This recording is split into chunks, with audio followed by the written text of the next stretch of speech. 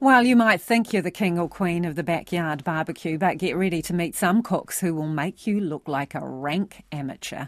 Competitive barbecuing is firing up in New Zealand, with more and more Kiwis spending their weekends perfecting their charcoal or wood smoked briskets and ribs and testing themselves against other cooks. Be warned, the meat sweats are real. Luka Forman has more.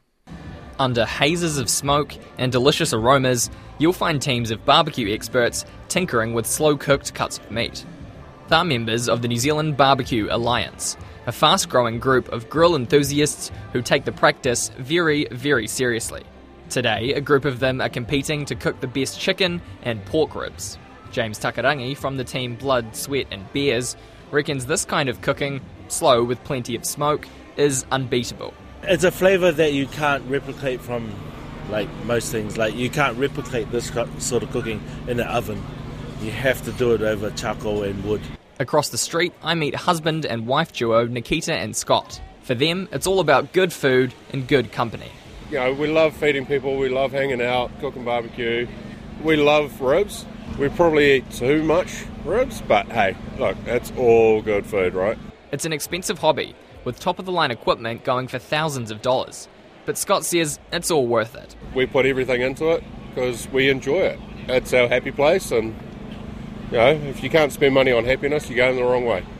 Carl Granger, who helps organise the New Zealand Barbecue Alliance cook-offs, says competition barbecuing has caught fire in the last few years. Back in 2017, when we first got involved, just trying to find charcoal was a challenge.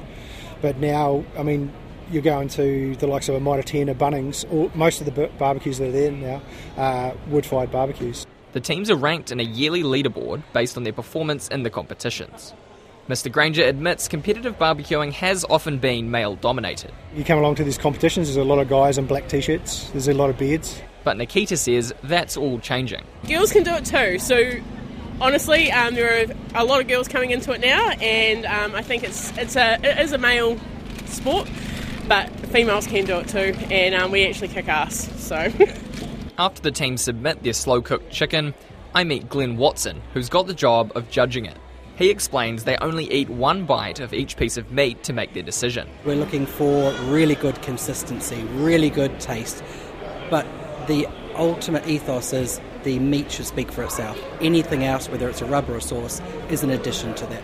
Once the food's all been judged, they are allowed to eat the leftovers, but Glenn says this can be a trap for young players. Don't eat everything on your plate.